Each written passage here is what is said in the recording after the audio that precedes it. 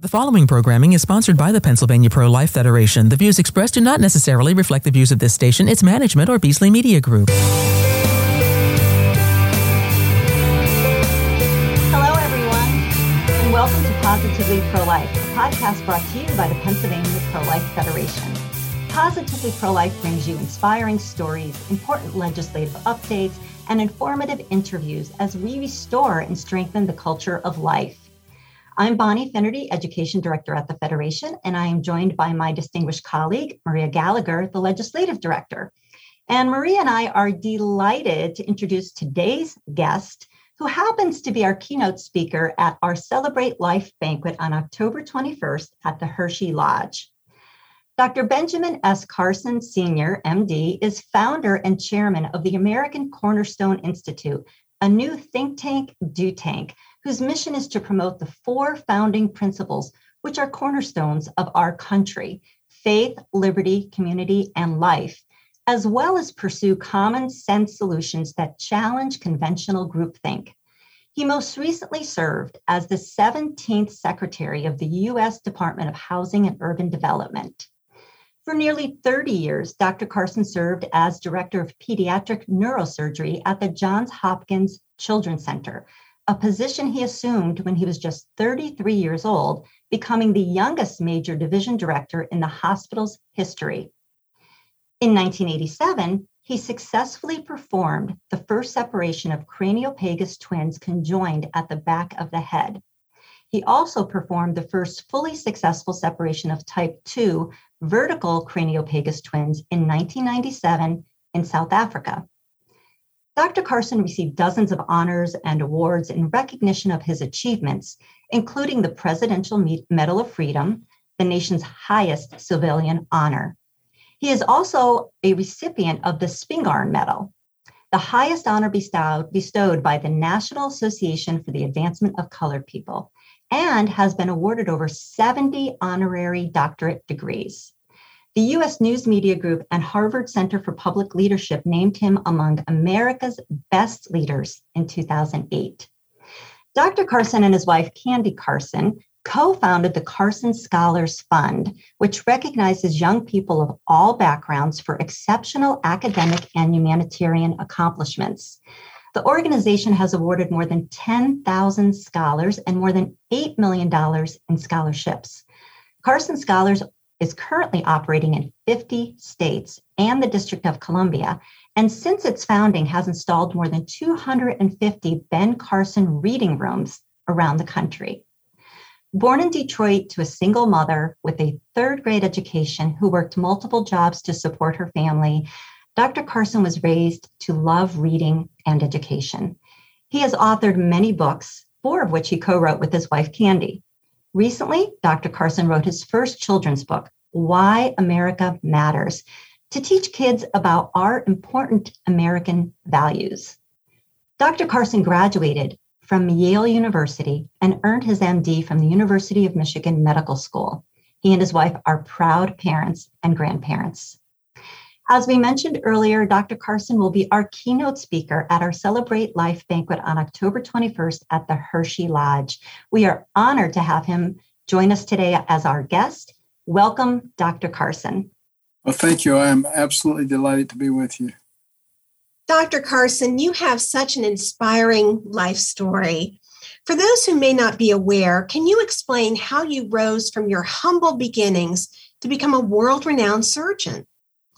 Well, my mother got married when she was 13, trying to escape dire poverty in rural Tennessee. They moved to Detroit. She found out that my father, some years later, was a bigamist. So she was left raising her 2 sons by herself with less than a third-grade education. And it was tough. I was a terrible student, probably the worst you've ever seen. But my mother asked God to give her wisdom. What could she do to get her young sons to understand the importance of education? And, she was a domestic, and she was cleaning beautiful houses. So she was inspired to become a spy. And, why are these people doing so well? And she concluded that it was because they didn't watch a lot of TV and they read a lot of books. So she came home and imposed that on me and my brother. We were not very happy, obviously, but it made a huge difference. I became an excellent student, so did my brother. And, my mother's critics had to all eat crow because one son became a brain surgeon and one became a rocket scientist. But, I had an amazing career as a neurosurgeon because early on, I discovered who the real neurosurgeon was. I said, Lord, you be the neurosurgeon and I'll be the hands. And just amazing things began to happen after that, one after another after another. How did you come to hold your pro-life views? Well, I was pro-choice for a very long period of time. And then one day I was thinking about slavery. And I was thinking about the abolitionists. And I said, what if the abolitionists had said, well, I don't believe in slavery myself, but you do what you want to do? Where would we be? So maybe we really do have a responsibility to others. And if you look at the book of Proverbs, 24th chapter, verses 11 and 12, it says, we do have a responsibility for those who are being drawn unto death. And does not your heavenly Father know whether you said something or did something? Well, history was made last Friday with the overturn of Roe and Casey. First, did you ever think we would see this day? And secondly, what are your thoughts on the decision? I was obviously very delighted because, my whole professional career been devoted to saving lives, not taking lives. And I had anticipated that this would happen. At some point, I wasn't sure that it would happen quite this fast, but I am thrilled because not so much a political victory as it is a victory for our system, because the way our government was designed as a democratic republic with the people at the center, we're supposed to be of, for, and by the people, which means the important decisions, life and death decisions that affect the society should be in the hands of the people and their elected representatives, not in the hands of unelected judicial officials. And the justices basically return the issue to the place where it should be. And so I think that's really a victory for America. One of the arguments that abortion supporters frequently cite is abortion to save the life of the mother. I'm just wondering, as a doctor, if you could respond to that argument. Well, I dealt with a lot of mothers, and many of them were pregnant, and some of them had been diagnosed with neurological problems in the baby. But I never encountered a case where the mother's life was in danger. So I was talking to a couple of OBGYNs recently, and they told me they've never encountered a situation like that either. So I'm not sure why that argument is used so frequently when it must be vanishingly rare if people who actually engage in delivery of babies don't have occasion to encounter such individuals. You've operated on tiny babies. Tell me what that experience is like, and how do you respond to those who have not had that experience and who do not share your pro-life views? Well, it is truly amazing. We get better and better technologically. I can remember a time when, a baby who was born prematurely at 28 or 29 weeks, and we were able to save it. It was a big deal. Now we're down to 24 weeks, 25 weeks, and some even earlier than that. And as our technology improves, it will be even less than that. And I think it is just amazing when you take that tiny little baby, you can hold it in one hand, and we can do things that will improve and save that baby's life. And you can see that it's a human being. And even before it's out, I mean, you look at the improvements in our imaging capabilities now. We can see just a few weeks after the conception features that would identify this as a human being. And within 6 to 8 weeks, the heart's beating. You see little fingers and toes and eye sockets and lips. And I mean, how can you say that that's not a human being? And the brain is developing at a rate of 400 million neurons every single day. That thing is developing very quickly. And I just find it very difficult to deny that that's a human being. It's much more sophisticated at that stage than a snail darter. And you've got all these people running around saying, we got to save the snail darters. Well, how about saving the human babies? Abortion, sadly, disproportionately affects African Americans in this country. Talk to us about the Black genocide. Well, interestingly enough, Margaret Sanger, who founded Planned Parenthood, was a eugenicist. She believed that it was okay to, through various means, eliminate certain people from the population. And she was a tremendous hero in Nazi Germany. You can imagine why. And her clinics were positioned primarily in minority communities, Black and Hispanic communities specifically, because those were the people who needed to be purged in order to help purify the nation. And I don't think most people in the minority community even know that story, even know that they've been targeted like that.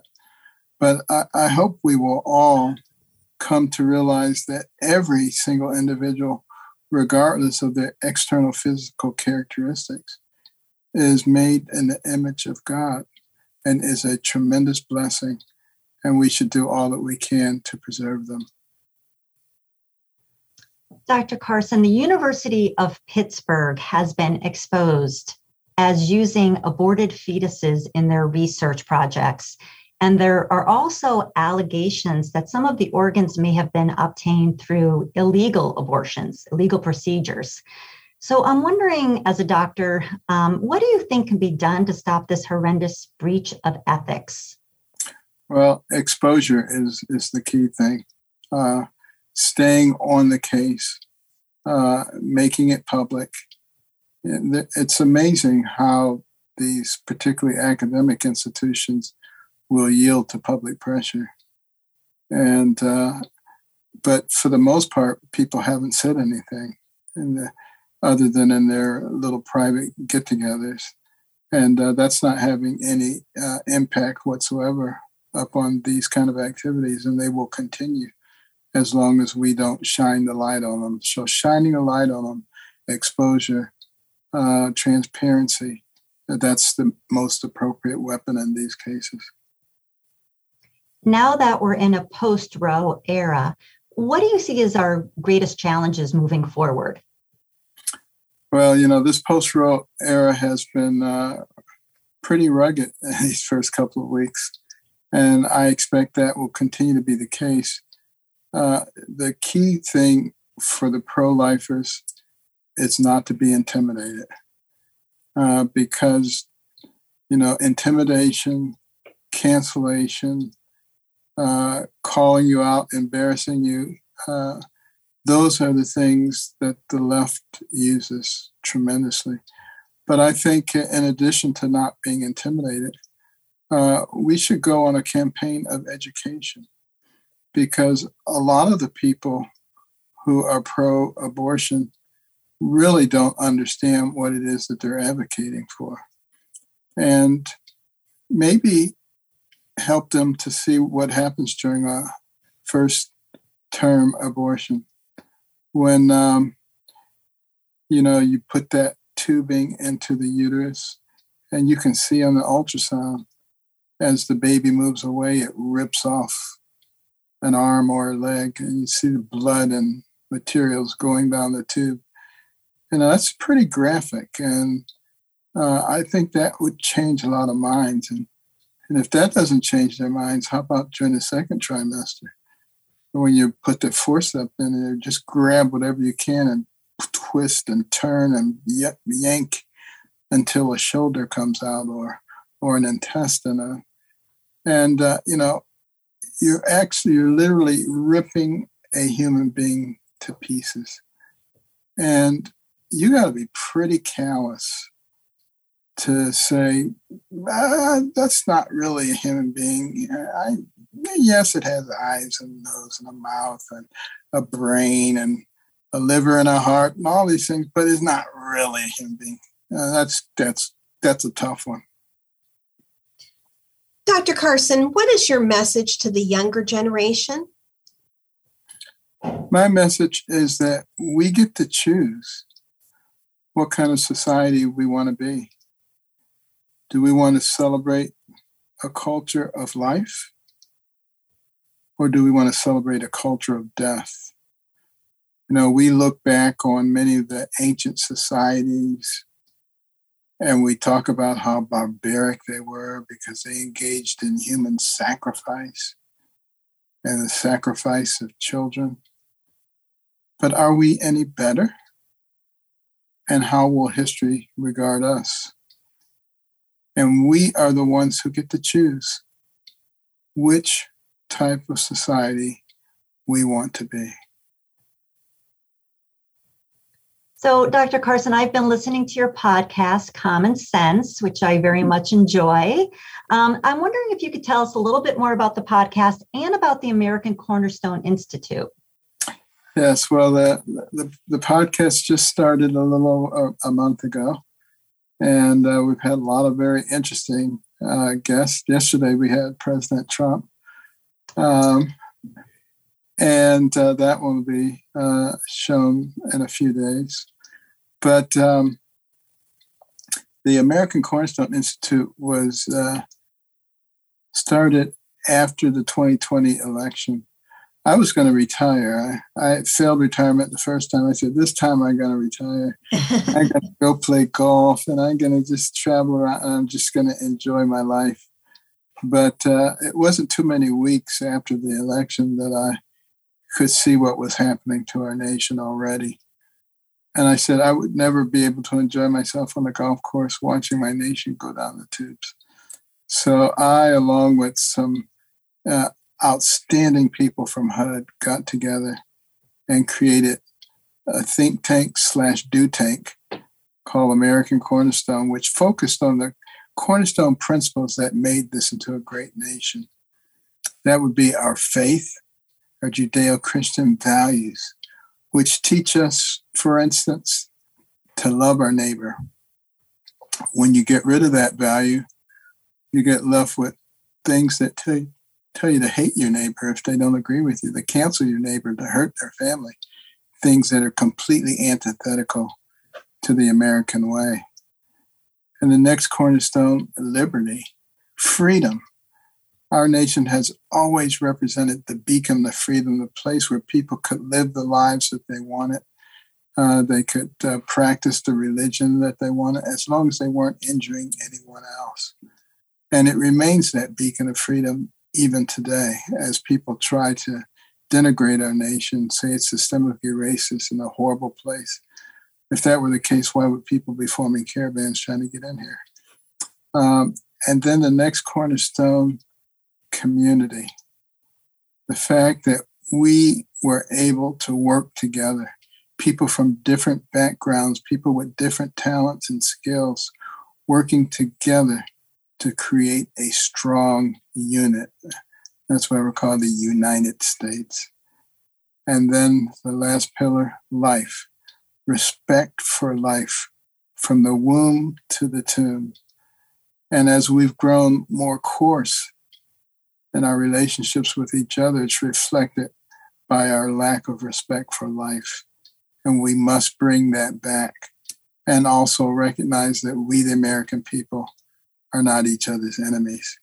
And then we have a pediatric component to the program called Little Patriots, because we recognize that, as it says in the book of Proverbs, chapter 22, verse 6, train up a child in the way he should go, and when he's old, he'll not depart from it.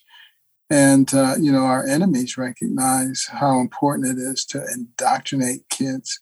Well, we can get to the kids early with the right kinds of materials so that they understand who we are as a nation, as a people, and do everything that they can to improve the atmospheres of influence.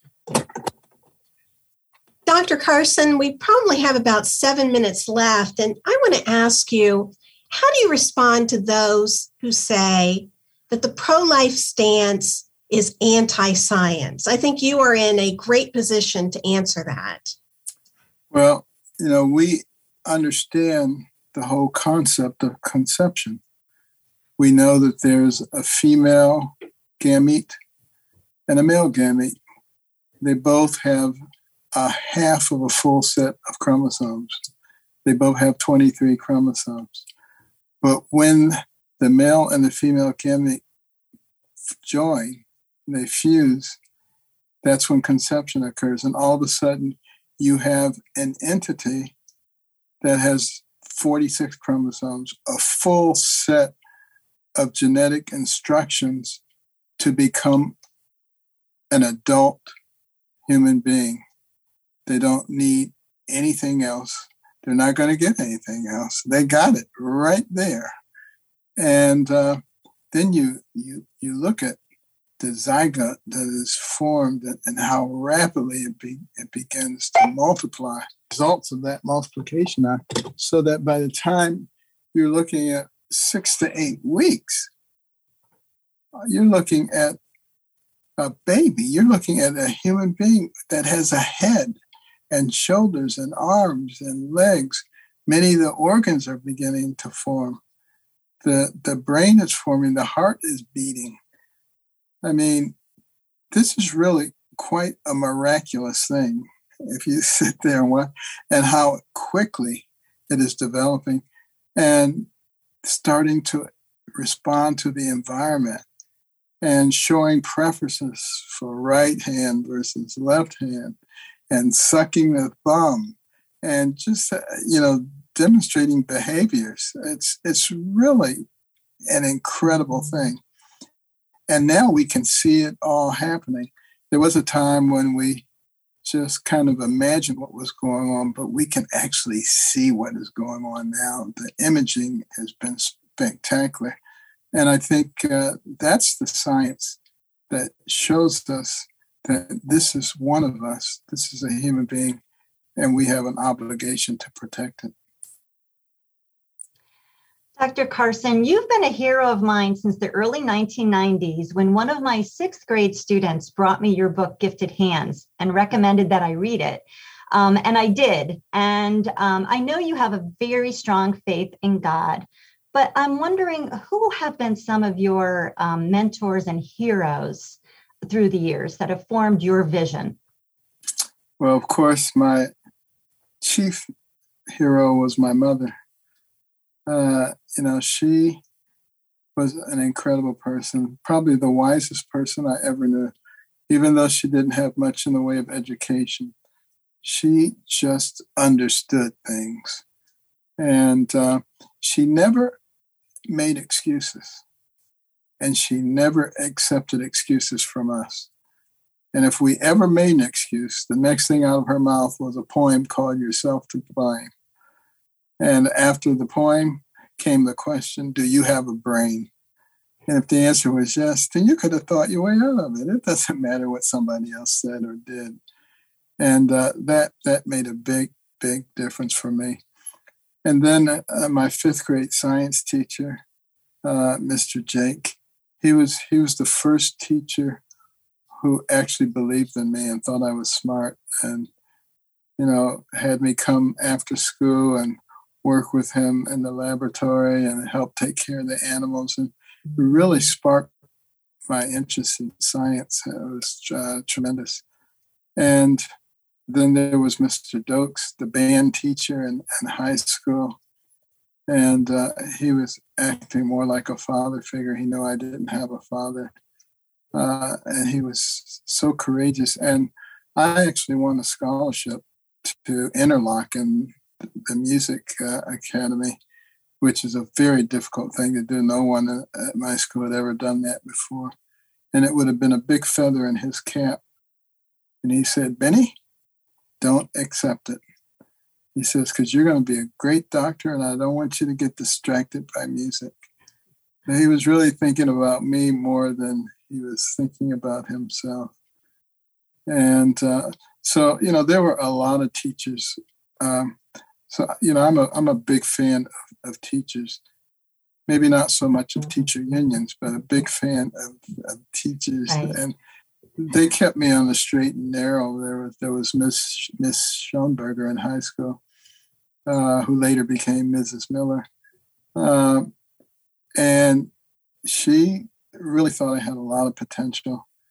And she really got after me when I started hanging out with the wrong crowds. And, just told me, if you don't stop hanging out with them, I'm going to kill you. So I just stopped hanging out with them. Well, Dr. Carson, it's been such a pleasure to speak with you today and to hear all of your very wise insights. And I can't help but think that your mother would be so proud of the person that you became and the tremendous accomplishments you've had in your life. And it's such a wonderful American story, and we are so grateful that you shared it with us today.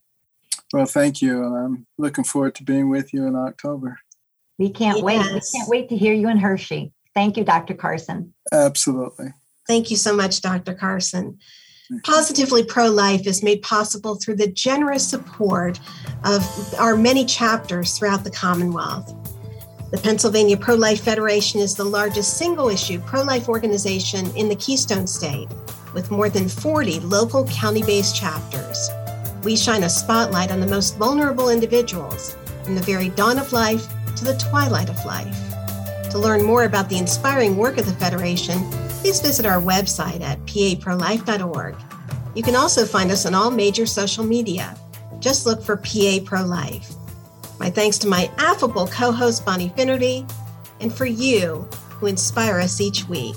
Thank you for joining us. And remember, there's always a reason to choose life.